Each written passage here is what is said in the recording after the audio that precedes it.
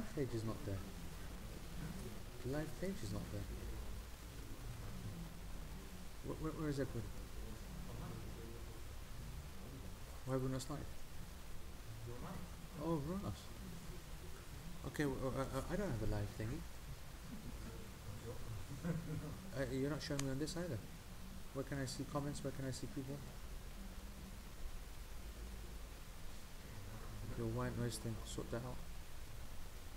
Why is that oh, live session?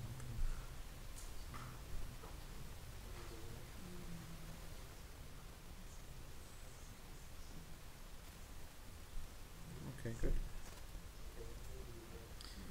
All right. Walaikum assalam, Amelia, mashallah. All right, Bismillah ar-Rahman ar-Rahim, alhamdulillahi rabbil alameen, Allahumma salli wa sallim wa barak ala nabiyyina Muhammad wa ala alihi wa sahbihi ajma'in. Assalamu alaikum wa rahmatullahi wa barakatuh, everybody. Jazakumullah khair, akramakumullah. Shazad is working on the white noise, whatever it is. He'll fix that in a second. I hope you guys are doing well. Jazakumullah khair for turning up on the Monday. You're killing us, Qassim. Everybody killing us, Paul. These are the killers.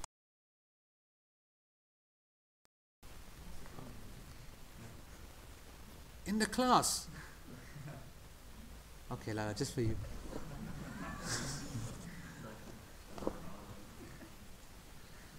Alright. Alright, assalamu alaikum to everyone online as well. Good to see you guys. Inshallah, today should be a bit more inclusive of you. You know, to be honest, Masakeen, they're feeling a bit left out. 2.5 years, they enjoy nothing but full attention. My eyes are like this, like that, like that. Yani, you know, I couldn't escape their comments, every one I'm responding to. Now, yani, nasya mansiya. Just the thing forgotten and gone forever, that's it. I got to see the screen once last time and they made such a big absource they did. Shakayat. So, inshallah, today I've got the thing right in front of me so that they get a little bit of thingy, bit of love. Yes? No? You can't fix it. Might be rain. Allah's like, yeah, it's raining.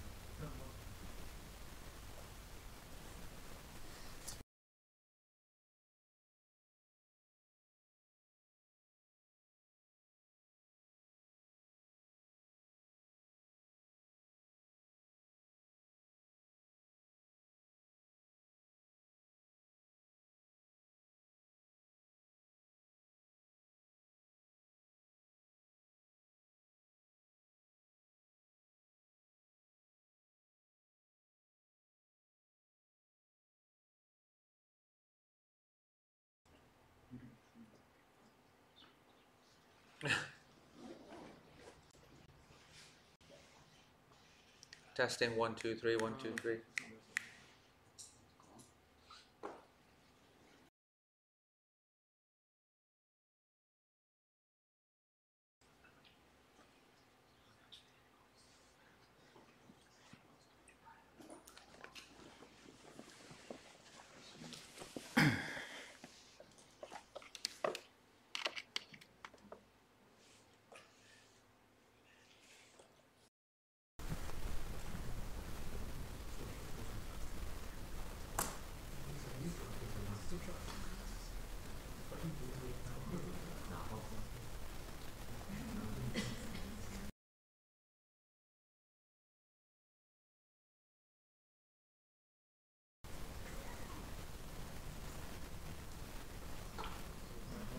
Testing, guys, can you hear me?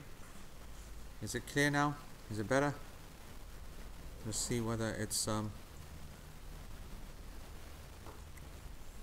Romana thinks it's okay. Salma doesn't. Ruqayya doesn't. This is so I'm not too sure who to believe. Some saying it's okay, some saying it got worse. And Mesa says the same. And Mesa is يعني القول الفصل يعني. As for Ijaz, I can't believe that Ijaz is saying that I can't hear anything and thinking whatever. Ijaz lives literally 3 minutes away. Yeah? You lazy fish, get here. Yeah, that's why you can't hear. No wonder you can't flip in here. Come into the room, then you can hear. Literally 3 minutes. Literally 3 minutes away. Right. Right. Okay. So you know what I thought we'd do today? Um, yeah. By the way, those who are not happy with the sound, then the what we'll do is that we will upload we got the Edirol recording, like the stereo thingamajig, and then we can transpose that over, or we can put it into the thing so you can listen to it as opposed to the video, which is probably better anyway. All right. Okay. All right. Mace reckons it's okay now. Let's just move on. So what I wanted to do today, we're in the section of so whatever it is that you've done, remember what you've done. Yeah? Because you fixed it last time as well, yeah? So obviously brain cells were that was something else. Right? So what was something else? Can you note both of them so that... Where's Baji going? Ras.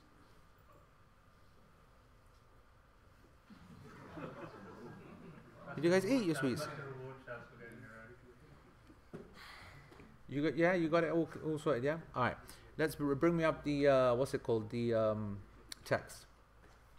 So the text that we're looking at, alright, the paragraph that we're going to look at, but we're going to basically focus on this one. وَلَا قِرَاءَ عَلَى مَأْمُومٍ وَيُسْتَحَبُّ فِي إِسْرَارِ إِمَامِهِ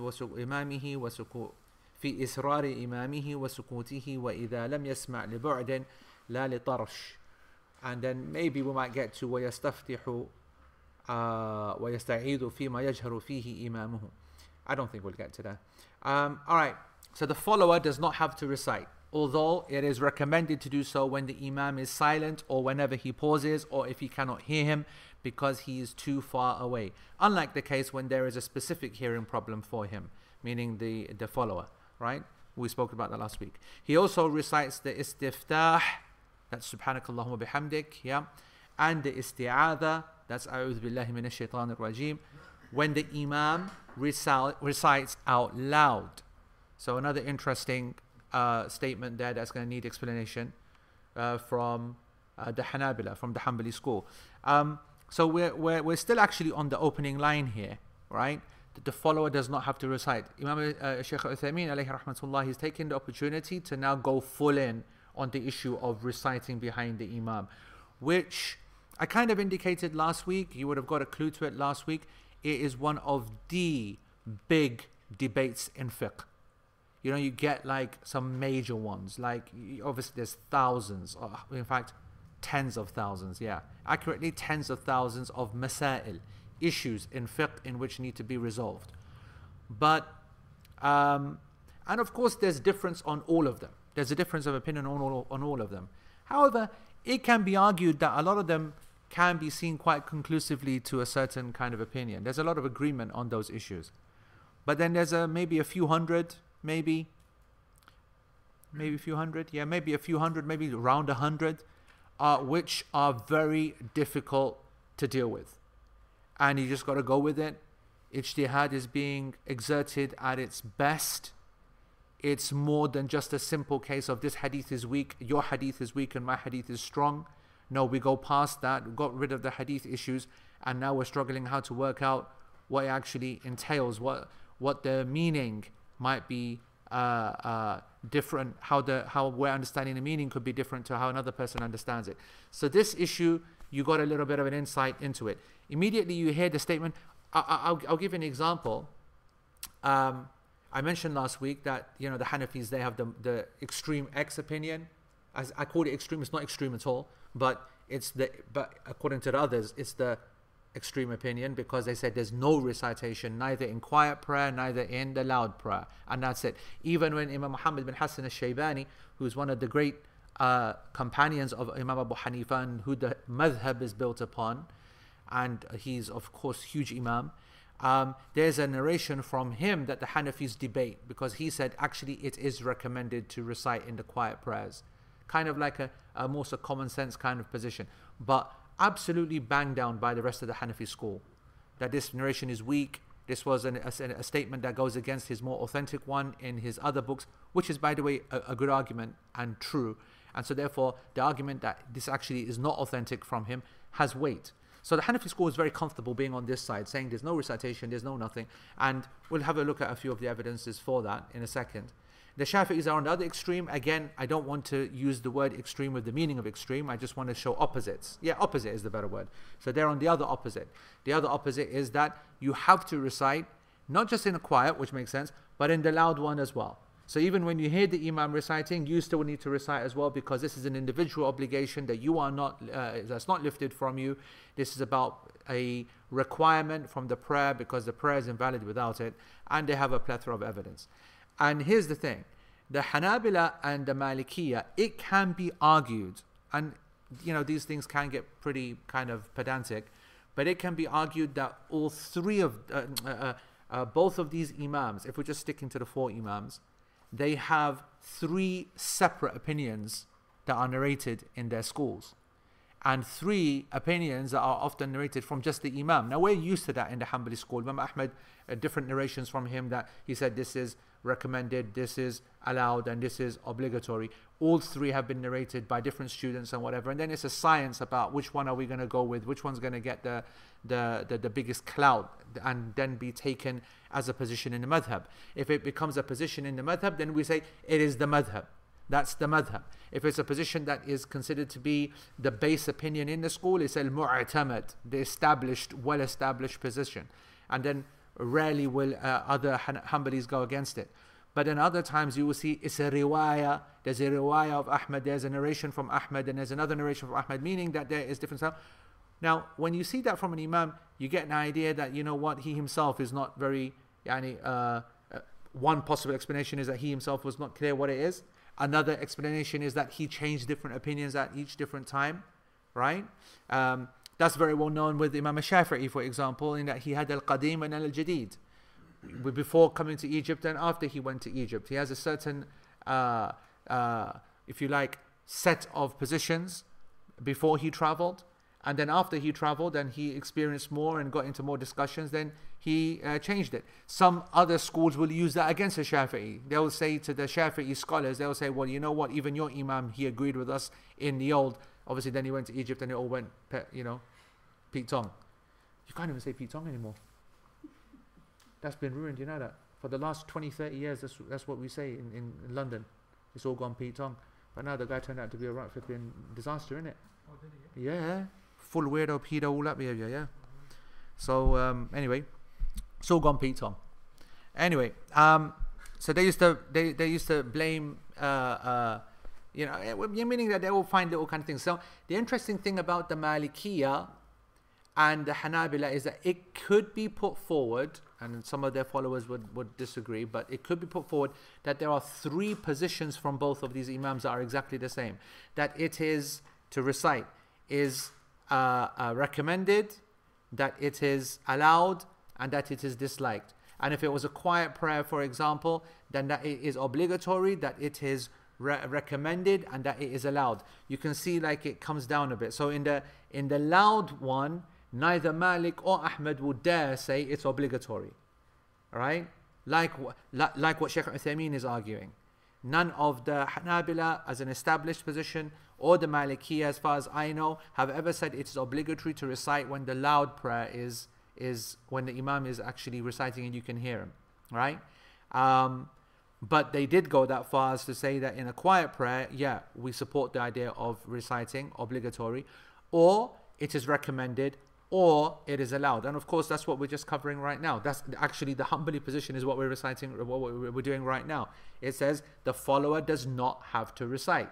That's the actual official Hanbali position. Does not have to recite, meaning it is permissible. Then it becomes boosted up to recommended, although it is recommended to do so when the Imam is silent. Alright, now when the Imam is silent, what that means is in the salawat sirriya, in the quiet prayers. That's what he's referring to. Right? So in the Dhuhr and Asr and the Dhuhr and Asr, that's what's being referred to.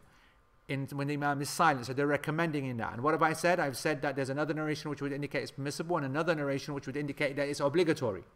So you've got a spectrum of opinions and you get a feel that clearly it is wanting to be more, it's pushing towards being more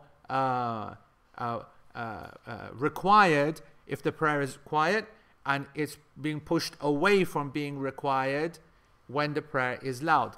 And I'll just put it out there, just for the sake of just getting the names out and whatever. Sheikh Uthaymeen and the Saudi scholars generally, and I don't mean all of them, but a few of them, they're of that opinion that you have to recite, like the Shafi'i position. And we covered some of these hadith last week, and I want to speak about this in this. I want to just look at one or two of these hadith in a minute, where Sheikh Al-Albani, and in our modern time, even though he's not from the fuqaha, but in his opinion, following the opinion of Ibn Taymiyyah is what would be considered the middle road opinion.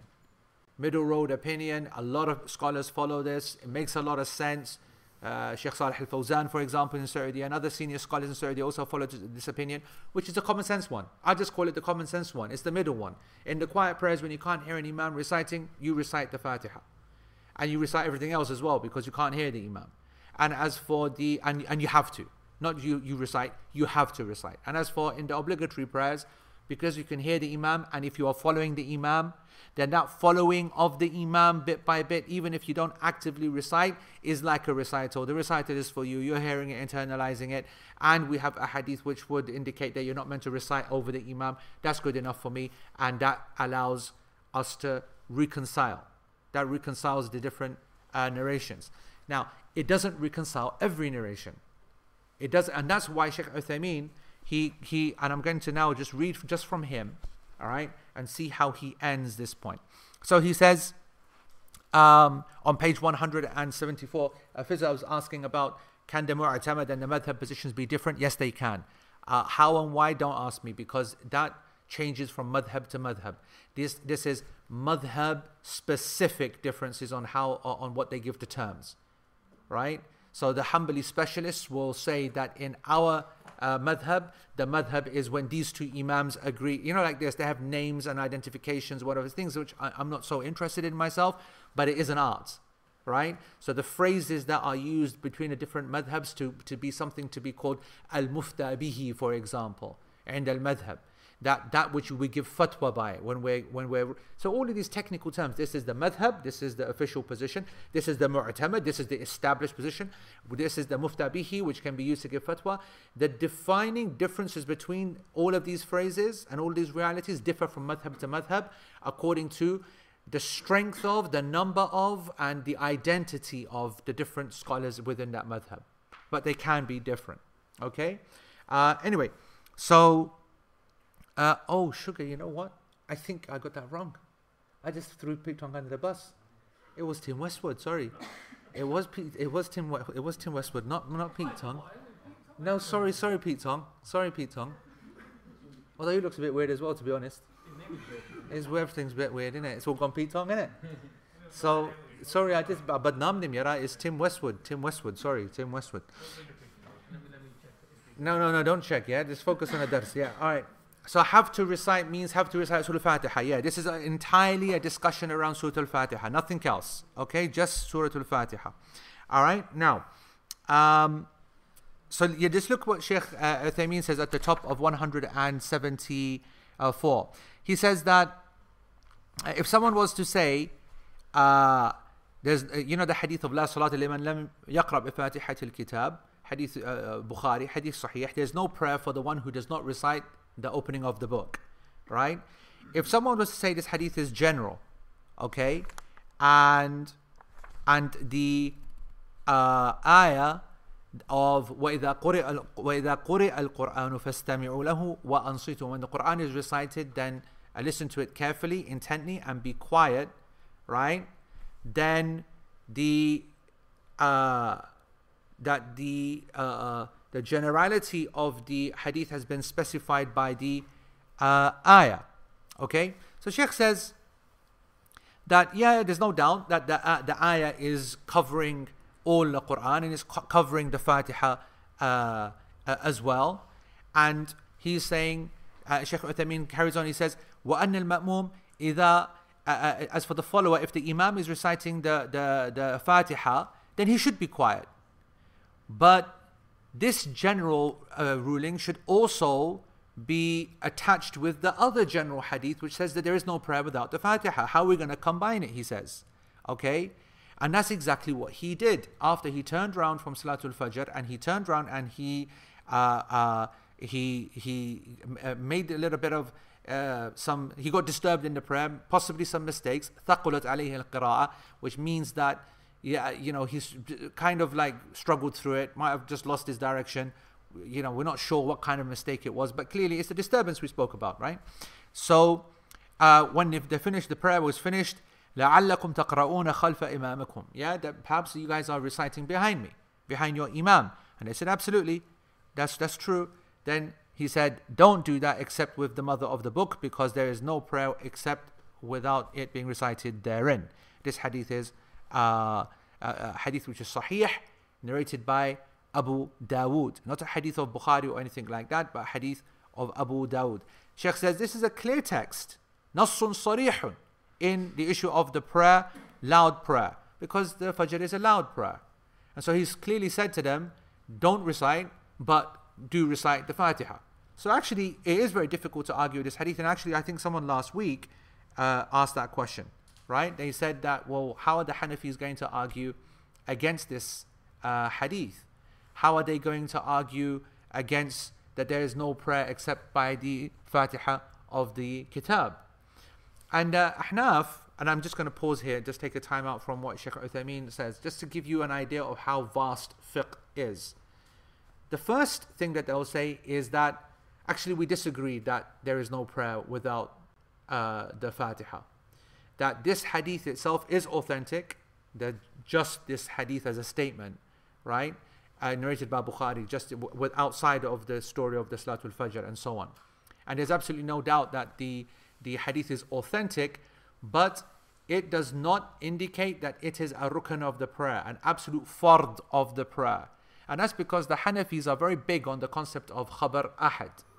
Khabar ahad we've spoken about before in the last few years, or in the early years of logical progression. That's basically understanding that a hadith are divided into different categories. So a hadith is looking at its chains, and the number of chains is what gives a hadith its strength.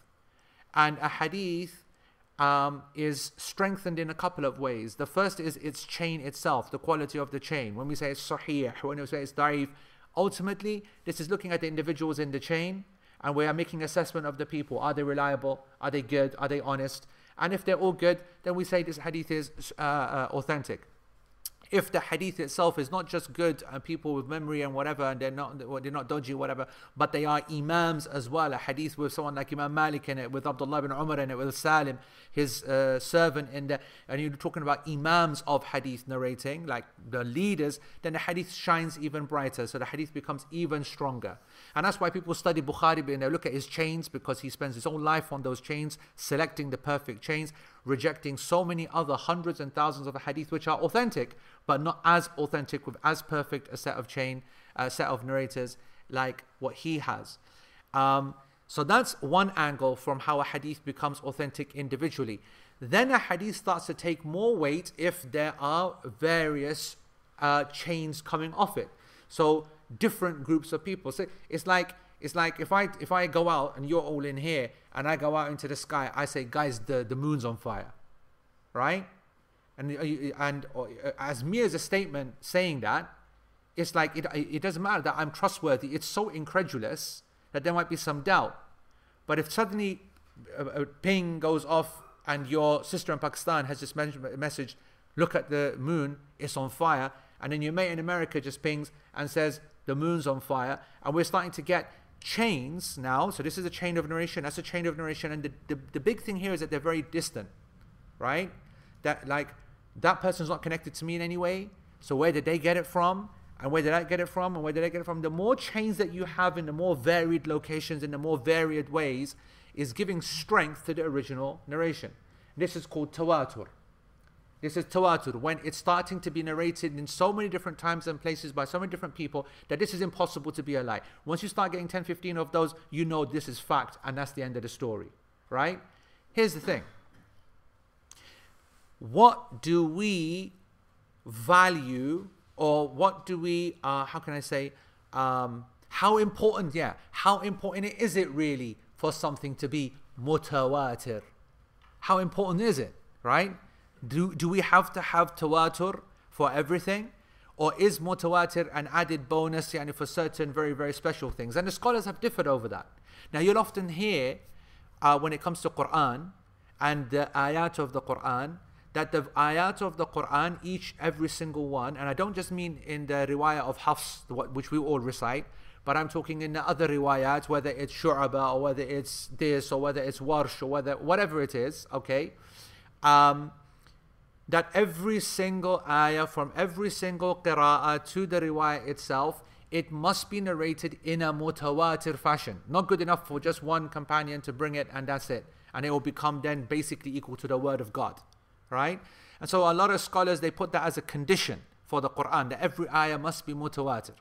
And every ayah which isn't, and there is that kind of concept out there, that there are different masahif of particular individuals in which they had an extra one or an extra two verses which was not mutawatir narrated, and it becomes clear that either at the worst level it's a fabrication and a lie or a slander campaign against an individual, or it's a easily understood example of a personal ijtihad, like Abdullah ibn Mas'ud radiallahu an. He would sometimes use some ayat as dua, and so it would not be immediately obvious that it's part of the mushaf, right? And so I want you to know that this mutawatir kind of concept helps a lot when it comes to the Quran, and you need obviously that level of certainty. But we've got to be careful here, because if we keep talking about mutawatir being this thing that to require certainty, we would then be kind of denigrating the non-mutawatir, and that's exactly where the difference is. So the argument goes that if a hadith is not mutawatir, then it's a hadith ahad. It's a singular narration, except that they don't mean singular. They mean so low numbers, it might as well be singular. So if it's narrated once, just one version of a hadith and not been mentioned anywhere else, no other single kind of chain for it, then it's called gharib. It's like a strange kind of whatever. And if it's a couple, then it's aziz. And then if it's more than a couple, then it's mashhur. And basically, so there's like subsections of a singular hadith, a khabar ahad. And obviously what they're trying to argue is that if there's only one narration or a few chains of a narration, how can you take this to be a very, very definitive proof? And therefore, we're not going to treat it the same as a mutawatir hadith, even if it gets up to 8 narrations, and some said 9 narrations. And that's when they argued about numbers, right? That after 9 or 10, we're into mutawatir kind of territory. But when we're in the 5s and the 7s and the 3 kind of various chains, then we're in the singular type. Now, Ahl Sunnah, and I don't want to make out like the Hanafis are not from Ahl Sunnah, but certainly the Ahl Hadith and the majority of scholars, and one of the reasons why, by the way, that the word Ahl Sunnah is used in this context is because quite a few of the people of Bid'ah adopted this opinion, actually. They adopted this approach. And if you think about it, like, I'll give you an example, Hizb ut-Tahrir, right? Hizb ut-Tahrir is obviously a modern creation, just a political kind of Islamic political group or whatever it's called, yeah? And I tell you what's interesting about Hizb ut-Tahrir is that it's just a political group with an Islamic vibe, of course, and they do their da'wah, they've got their call, established the khilafah, etc., etc. So it should be a political group. However, as a political group, they actually have an ideology. They actually have an ideology, certain key tenets, right? And part of it is that they considered the khabar ahad to not be acceptable to establish certain knowledge. They've kind of cherry-picked this, like a number of the groups of the people of Bid'ah throughout history, especially in old days, but then now that's just one example, okay? That they picked up from the differences of the scholars and they use it for their own political purposes. And you know generally that when a group or when a people are establishing an identity with such a condition or such a prerequisite that we, as part of our belief, do not accept, then there's normally a benefit in them for it. right? There's normally something going on, right? You should always be aware of that in general when you hear these kind of things. You remember in Al-Adab al-Mufrad back in the day, I spoke about how the feminists and the movement around that, the modernists, is very important for them to try to cast doubt into certain companions, right? And here's the thing. From a hadith point of view, if you're studying hadith, then you'll find that the scholars of hadith have mentioned that this was a questionable incident of Mughir ibn Shu'bah, that this is a questionable incident of Abu Hurairah, this might have been a mistake, whatever. And it's being done in an academic fashion, not in any way, at any moment, casting any aspersion on that person's quality or character. Once that discussion is there, people will jump on it.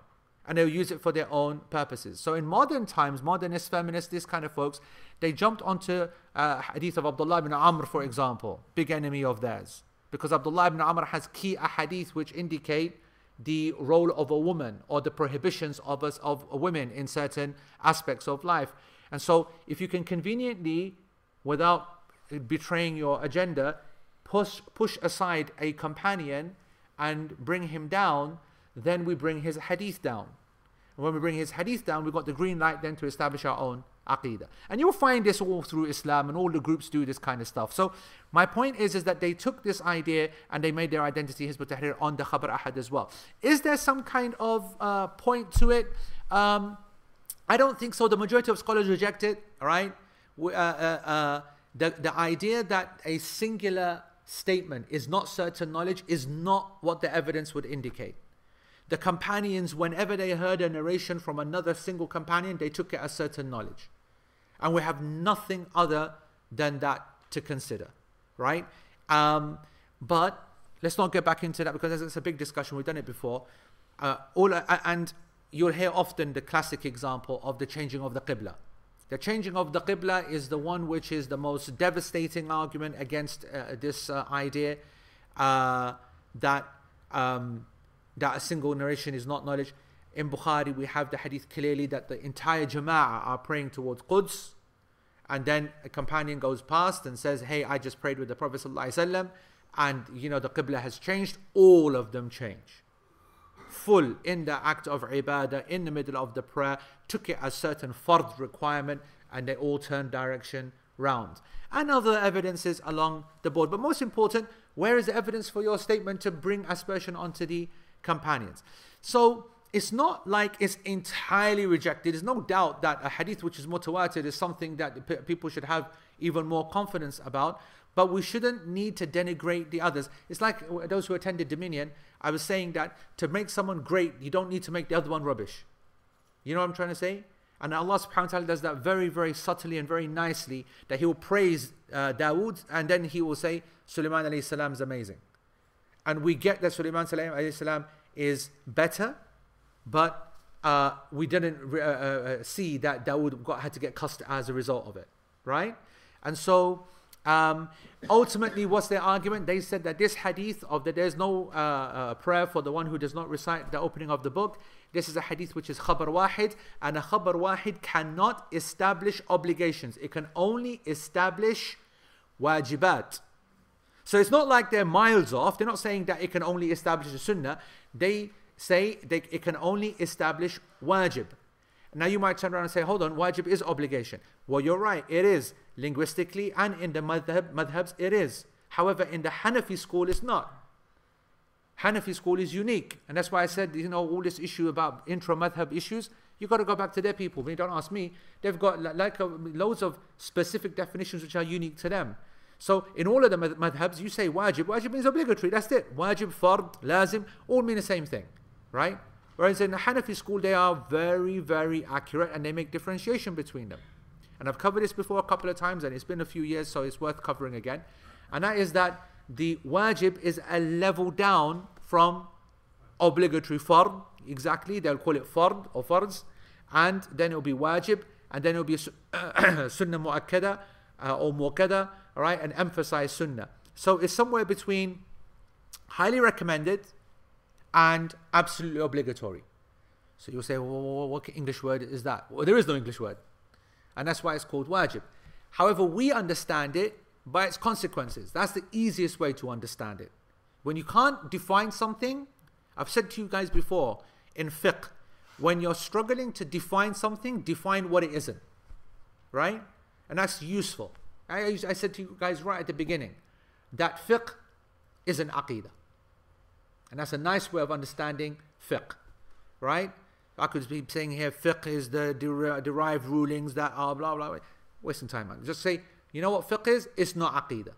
And when you say that, you give the impression that aqidah is very serious, very strict, no differences of opinion allowed, straight down the barrel, that's it. Whereas fiqh, more flexible, different opinions possible, legal interpretation, places of ijtihad, you get that feeling for it. So what were we talking about? Wajib. We're finding it difficult to find an English word for definition of wajib. So we define it the other way around.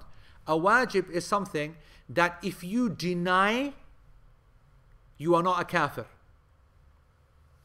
But a fard is something which if you deny, you are kafir. They define it by its consequence.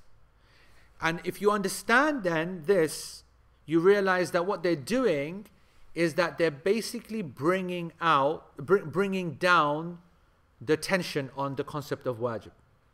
They're bringing the tension down. So if a person said, absolutely I deny this, I don't think this is Islamic, I don't think this is from Islam, right?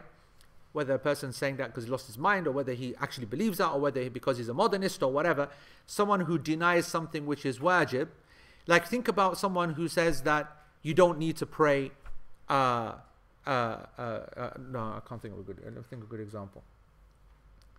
Someone denying something recommended. No. Huh? Miswak. Someone denying the miswak. Yeah, someone saying, I don't know, I've got to think of a good example here. Someone saying that you don't, say it again? Niqab. Yeah, niqab a bit different. Some scholars consider it to be obligatory. That's a bit, praying sunnah, but yeah, that's also a bit disingenuous because in general we are obligated to follow the sunnah. Okay, in general we're obligated to follow the sunnah, so they'll argue. The siwak I think is a good example. I think that to say that absolutely, siwak is a good example. To say that the siwak or to brush the siwak is not from Islam. That's a good example. Yeah. Alright? It's not from Islam. I reject it. The hadith that I see, I reject it. What's the most a person's going to say? They'll say that, do you mean you rejecting the concept of hadith? He'll say no. I just reject the idea that act is from thingy. The evidences don't suggest it. The evidences do not support it. Right? Whereas if someone says, I reject hijab, right? I reject Salatul Fajr. What are you on about, bro? Later. Right? It's a whole different ballgame. Right? So, like I said, sometimes it's what, and obviously now, as Fizza has said, right, that's why the Hanafis never upgraded witr all the way up to fard. But and you realize that this is not just some kalam fadi, yani you realize that actually you do need some of this kind of, moves to try to explain things. Like for example, if you say to a person that witr is sunnah, yeah, which technically it is, that's a disaster, isn't it? Imagine you left it like that. Well then, you know how poor people are with their sunnah, especially new generation, right? Sunnah is like non-existent, right? As long as it's not obligatory, right? Now, we've legally given witr the same category. But it's not, is it? You're not taught that at home. You're not taught that in any madhab. You're not taught that in any school. You're told how serious it is. But how serious can we make it when we're saying it's still restricted by the definition of sunnah? So the Hanafi said, leave this to us. It's not obligation either, isn't it? That's the thing. Yeah, but this is why they made wajib. What's ironic is that, we're arguing these different branches, yet they're the ones who, with this wajib category, have maintained or established some of the sunnah acts. a very important social argument that if they didn't have, what Bob's is saying is that if they, the Hanafis, did not come with these moves, like for example, We come with the moves, for example. yeah, And we don't pray the sunnah. and we exactly, Yeah. you get what you're saying, right? We just kept it at witr, and kept it at sunnah And obviously, and an obligation, and therefore that's why the other madhahib struggle to find people to do the sunnah. You get what I'm saying? Now, you see those boys, and you know, they don't mess about, and they saw makruh and they saw haram, and they realize that Paks are taking liberties, so they bring in makruh tahrimi, right? Which is basically like makruh and haram kind of, you know what I mean? Yeah. And by the way, just so that you get it, and again, I have actually covered this a couple of times in LP. Makruh tahrimi and tanzihi, the two categories of makruh, come from the same basis, khabar ahad. And basically what they said is that if the hadith is mutawatir, then it's haram to deny it, and kufr to deny it. But if you were to deny something which is makruh tahrimi, then it's not as serious. It's serious, but it's not as serious as we're gonna expel you from Islam. There's like some difference about it. We're gonna give a person some excuse, yeah. So that's what's happening in the background here. So, but yeah, the social argument is there. The social proof is there. These are the folks, okay, that made witr its own category of wajib and scared the heebie-jeebies out of everybody else by using the word wajib, and so we all took it super serious. And then until you come to the Salafis and they say, oh, it's only sunnah, right? They're like, I've been betrayed all my life, right? No, what your parents did is a good thing, right? They made you really strict upon the witr. The Prophet ﷺ said that whoever does not pray the witr, he's not from us. You see, that hadith is sahih, right? How you understand it is a difference of opinion. But they said, that is serious, man. And scholars went all the way and said, you know, all kinds of things. So, and commands of the Prophet ﷺ, يعني فَلْيُوتِرْ, this is in the Arabic a command to obligate the person to do witr. And anyway, my point is that the social argument can be made. Academically though, is that the correct thing to do? And that's the problem.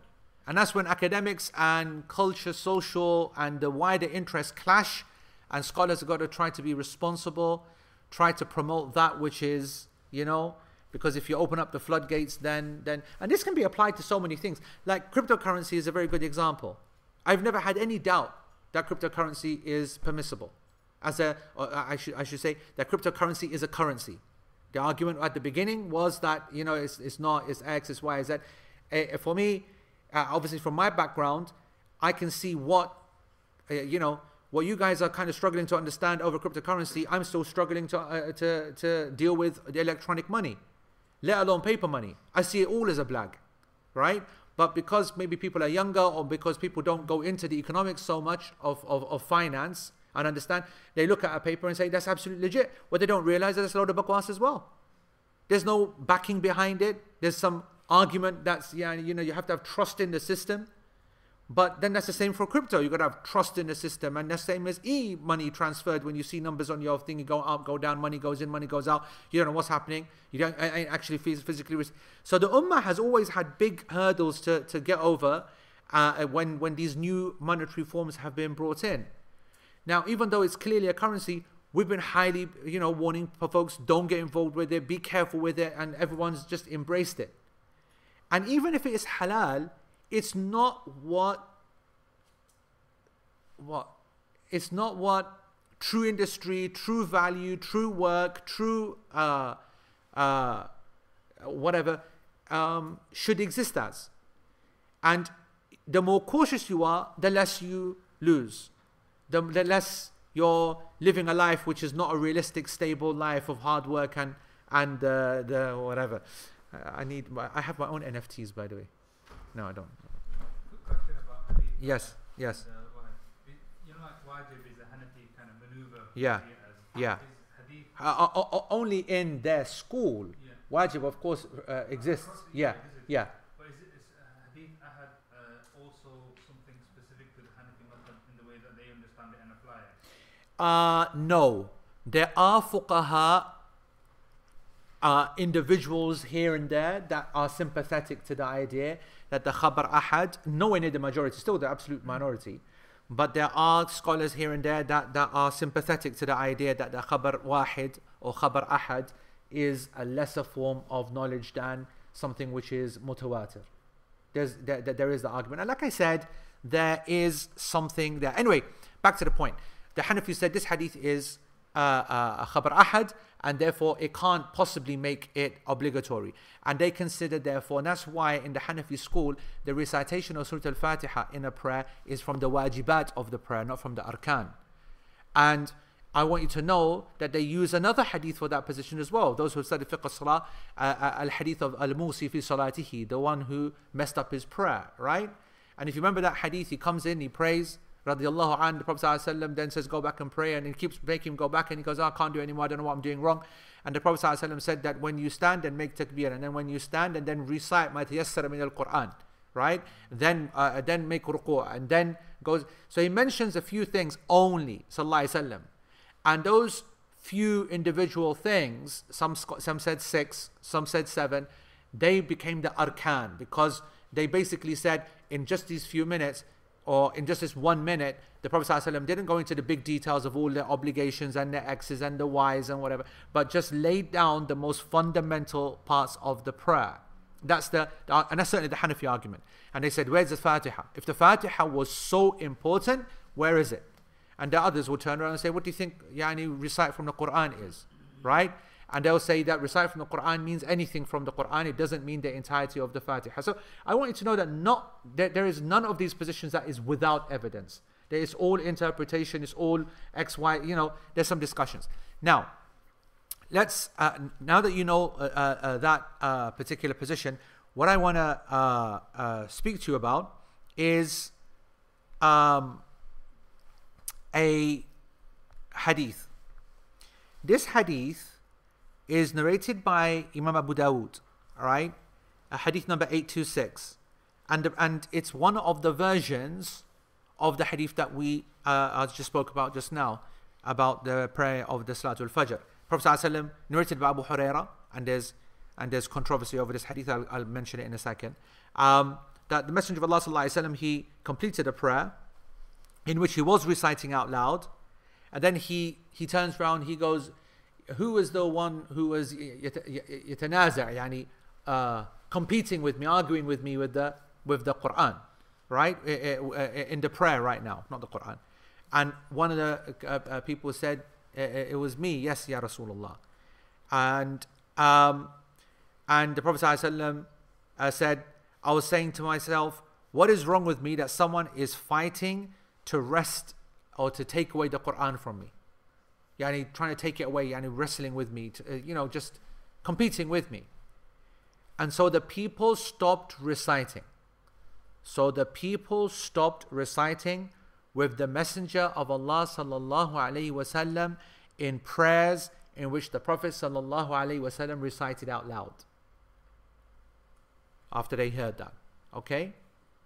Now, look at this hadith compared to the others. This hadith states that the Prophet ﷺ is in the prayer, doesn't mention the prayer, just that it was a loud prayer. Same thing happens. He can hear voices, turns around, says, who did that? What's going on? And that person said, yeah. And he said, this shouldn't happen. In other words, yeah. And then that stopped. After that moment, no one did that in the loud prayers. Now, question. Who said, and that stopped? Very good. Solange just put the hadith up there. Just come down a little bit. Let's see the rest of the riwayah. Abu Dawud said that this is narrated by Ibn Uqayma. Aywa, very good. Now I want you to look at this, okay? I want you to look at this. Let's have a little discussion about this hadith. Imam Abu Dawud said that this hadith has been narrated by Ibn Uqayma. All right? This is obviously a hadith of Abu Huraira. Abu Huraira radiallahu anhu, the companion. Right? Question for you. Look at that part. When the people heard that from the Messenger of Allah sallallahu alaihi wasallam, they ceased reciting along with him at the prayers in which he recited out loud. Who do you think saying that? Who is it? Definitely not. The Prophet ﷺ, obviously, right? He doesn't speak about himself like that, yeah? So we can get that off the table. So who is the obvious one? Abu Huraira. Who is the most important one? No. There's a chain, isn't it? Yeah? Who is the most important one? Abu Huraira, right? It's obvious that it is Abu Huraira, and the one that we're looking for is Abu Huraira because he's the narrator of the hadith, and the narrator of the hadith is knowledgeable about his situation more than any other people, right? As we say, الراوي أدرى بروايته من الغير. يعني the narrator is more aware of the riwayah than anybody else. So his statement will be a very, very powerful statement, and it will put the cat amongst the pigeons. It really will, right? Because then, what argument can be made? Who's like thinking outside the box? If we take this to be, as Shaykh al-Albani said, that this hadith is sahih, okay? That this hadith is sahih. And I want you to look at this chain, by the way. This is narrated by Al-Qa'nabi. Who narrated it from who? Imam Malik ibn Anas. Imam Malik has this hadith in his Muwatta. This hadith for Imam Malik, who he narrates himself in his Muwatta, is one of the key reasons why he does not recite in the loud prayers. Because of this hadith. So, look at who he took it from. Ibn Shihab. Who is Ibn Shihab? Ibn Shihab al-Zuhri. Imam al-Zuhri. Imam of al-Tabi'een. Right? One of the greats. And Ibn Ukayma al-Laythi, who some scholars, by the way, said is weak. I just want to throw that out there. But anyway, on the authority of Abu Huraira, this hadith is sahih. I'm happy with it. But what is the real point of contention? The real point of let's not get to the contention. Let's assume this hadith is authentic as Shaykh al-Albani considers it to be. What does it indicate? Or what could it possibly indicate? Keeping in mind the hadith that we mentioned of Abu Dawood, in which the Prophet ﷺ said that don't recite Fatihatul Kitab, don't recite the Quran except by the Fatihatul Kitab. Or Quran rather, sorry, I should say. Mother of the book. There's no statement of the Prophet stopping. Okay. Alright. That's correct. The Prophet ﷺ doesn't say anything. But the narrator says it, which is very good for us. So, what would the consequence be? Or what could a possible argument be developed? And if it was not allowed or prohibited, it is wajib upon the Prophet to tell him not to do that. Okay. And he hasn't told him not to do that. Okay. Put it in the reverse. What's wrong with me? Yep. That I'm contending with somebody in the prayer. Okay. But he hasn't then reprimanded the other person. He's remained quiet, but he said it as an open statement, saying that in essence, So how do you reconcile between the two? Between this hadith that doesn't mention the Fatiha, this hadith doesn't tell them to recite Fatiha, and the hadith Abu Dawood which says this could be something else. It doesn't specify that it's Fatiha. I think the translation says that they ceased reciting along with him. So maybe they were reciting in the gaps. yeah, maybe, but that's ihtimal, that's not the big issue here. In both he was disturbed by people reciting. In both he told them, don't disturb me, don't recite. In both they stopped, right? The difference is that in the Fajr one he said, but carry on disturbing me with the Fatiha, because you got to recite Fatiha. That's the big thing. Shaykh Uthaymeen's entire premise, he's got hardly anything to go with. All the evidence is against him except that hadith. And that's what was asked. The whole lesson's been about that statement, by the way. The whole lesson of today is how do we get around this statement? It's probably a bit far-fetched, but is the hadith on the Fajr one specific to Fajr, because there's no sign of that where people have the other. That's an interesting one. I haven't heard that before, but yeah, it could be argued that yeah, it's specific, but you'd have to bring a real strong argument to specify it, because specification is a big shout. Something far more obvious, guys. Far more obvious, far more simple. Far more simple. If you are trying to argue your case that I'm not going to recite Surah Al-Fatiha in a loud prayer, what's your obvious thing to say? Bring it up, let's see if someone's answered it online. Carry on. Oh, give it up. No, nobody else said it. No. Come down. No. Interesting. No. We'll come to Widad. We'll come to the Idraj in a second. As I said, don't assume there's any idraj. Just assume this is the statement of Abu Hurairah. That's what I said with that. Assume that it is legit. Yeah? What would you say if you had these two hadith? What would you say? The answer is you'd say this is the abrogating hadith. That's not common sense position. You would say that look at who's the narrator, look at the age, look at the kind of reality. That hadith that's there, that mentioned it, we can't argue against it. The hadith is authentic, it's there. The only thing that we can determine is that it happened quite early. This hadith, where it's here, is authentic as well. It doesn't mention the Fatiha. We can't have, if you got these two hadith, imagine we didn't know the dates of both of the hadith. Could it be possible for that one to abrogate this one? It doesn't make any sense, right? Whereas this one to abrogate that one would indicate that first you had to recite Surah Al-Fatiha, but now you don't, because the Imam can, the Imam's recitation is enough for you. Do you get what I'm saying? And so now what we've got is the Hanafis making this argument, the Malikis making this argument, a number of scholars, Shaykh Al-Albani himself. But if it's an abrogation, he has to specify, do not recite. He hasn't specified, do not recite. He's left it open. He, sallallahu alaihi wasallam, that can be argued that he didn't specifically take away out the thing which he obligated. This is a very good point. In usul, when you have something which has been established, you've got to have an equal strength to remove. Some of the scholars said that. It's not agreed upon, right? But that is a point. And also I want to say in general, that abrogation is something that you should really run away from. Abrogation is your absolute last resort when it comes to reconciliation, right? It's just something that you got to run from. The problem is that without abrogation, we're stuck. How do we explain away that statement of, but you have to recite the mother of the book? And so that's where the Hanafis are coming from. Now, what are those guys going to say? They're now going to go on the attack, as Widad mentioned. They said that this is the idraj of az-Zuhri. What's going on here? This is the addition of Imam az-Zuhri himself, not from Abu Hurairah. Abu Hurairah didn't say a single word. The one who said, and then they stopped reciting after the Messenger of Allah sallallahu alaihi wasallam in the loud prayers, was a statement 3 guys down the line. Imam az-Zuhri makes sense. He's a teacher explaining the hadith, going through the commentary, and you know, if I say, and if I was saying, for example, the Prophet sallallahu alaihi wasallam said, who's there behind me arguing with me in the Quran? And a man said that the Prophet, and then one of them said, it was me, Ya Rasulullah. And then the Messenger of Allah sallallahu alaihi wasallam said that, oh, well, don't do that.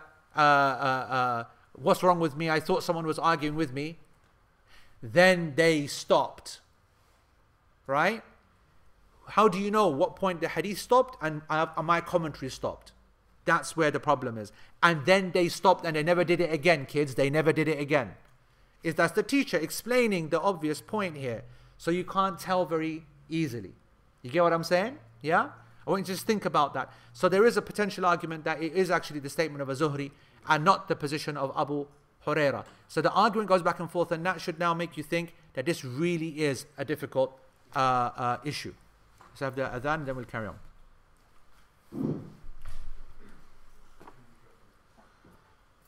Allahu Akbar, Allahu Akbar, Allahu Akbar, Allahu Akbar, Allahu Akbar, Allahu Akbar. Ashhadu an la ilaha illallah. Ashhadu an la ilaha illallah. Ashhadu anna Muhammadan Rasulullah. Ashhadu anna Muhammadan Rasulullah.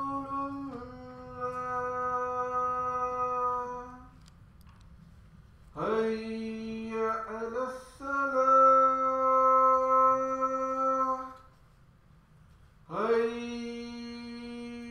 على الصلاة هيا على الفلاح هيا على الفلاح الله أكبر الله أكبر لا إله إلا الله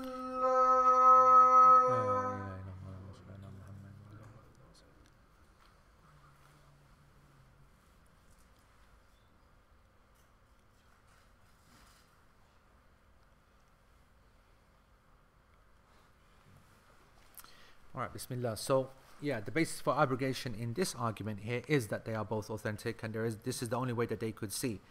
Now, I'm just going to now cover what Shaykh Uthaymeen says so that we can start wrapping this point up. I also want to say that we said before that the recitation of the Imam, where was that?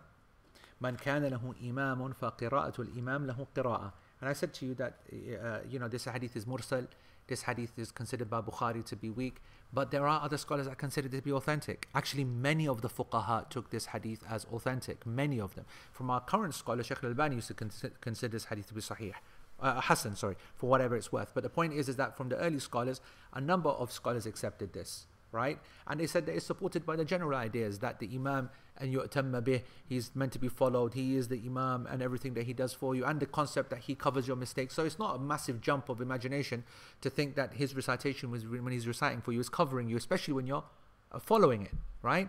So the hadith, the argument can get quite more deep. Anyway, Sheikh says, so we can divide all his opinions into the following. The first statement on the top of 175, al-qawl al-awwal, is that there is no recitation for the ma'mum at all, neither quiet, neither loud. If he was to stand there doing absolutely nothing in the prayer, his prayer is correct. This, of course, is the Hanafi opinion. Shaykh Uthaymeen says that this is da'if jiddan. This is very, very weak. How can we establish that? The second position is the opposite. You are obligated to recite it in the loud and in the quiet. That's the Shafi'i position. And the third position is that it's obligatory upon the people to recite in the quiet prayers and not in the loud prayers. Because in the loud prayers, if the Imam recites it, then the recitation is for everybody. And the reason and the evidence that the recitation is the recitation for everybody is because the ma'mum yu'ammin ala qira'atihi, that he says Ameen. Right? So he's listening, he accepts it, he says Ameen, and then it is accepted. And when he says وَلَا الضَّالِينَ, and we say Ameen, ولولا أنها قراءة له لم يصح أن يؤمن عليها. If it was not a recitation for him, then it wouldn't be right for him to say Ameen. What's he saying Ameen for? So he's taking it as a recitation for himself. He's accepting it as a recitation for himself. And Shaykh Uthaymeen says Al-Mu'ammin means the one who says Ameen. على الدعاء, who says that to another person's dua, كفاعل الدعاء. The one who says Ameen to a person's dua is like the one who made dua in the first place, because Allah subhanahu wa ta'ala quotes, says about Musa alayhi salam, وَقَالَ Musa, right, in his dua, رَبَّنَا إِنَّكَ آتَيْتَ فِرْعَوْنَ وَمَلَأَهُ زِينَةً وَأَمْوَالًا. Okay, that my Lord, you gave Fir'aun wealth and splendor في الحياة الدنيا, in this world. رَبَّنَا لِيُضِلُّ عَنْ سَبِيلِكَ, only for them to lead the people astray from your path. رَبَّنَا اطْمِسْ عَلَى أَمْوَالِهِمْ وَاشْدُدْ عَلَى قُلُوبِهِمْ فَلَا يُؤْمِنُوا حَتَّى يَرَوُا الْعَذَابَ الْأَلِيمَ. Oh Allah, obliterate their wealth, okay, and harden their hearts, so that they do not believe until they see the painful punishment. Yani meaning, let them drown more in their desires and delight. Give them more and more. Yani make it like they're so happy that we're on the right path. Yani you will look at you, what have you lot got, right? And clearly we're on the right path of our atheism or our pantheism or our shirk. Look how our wealth is.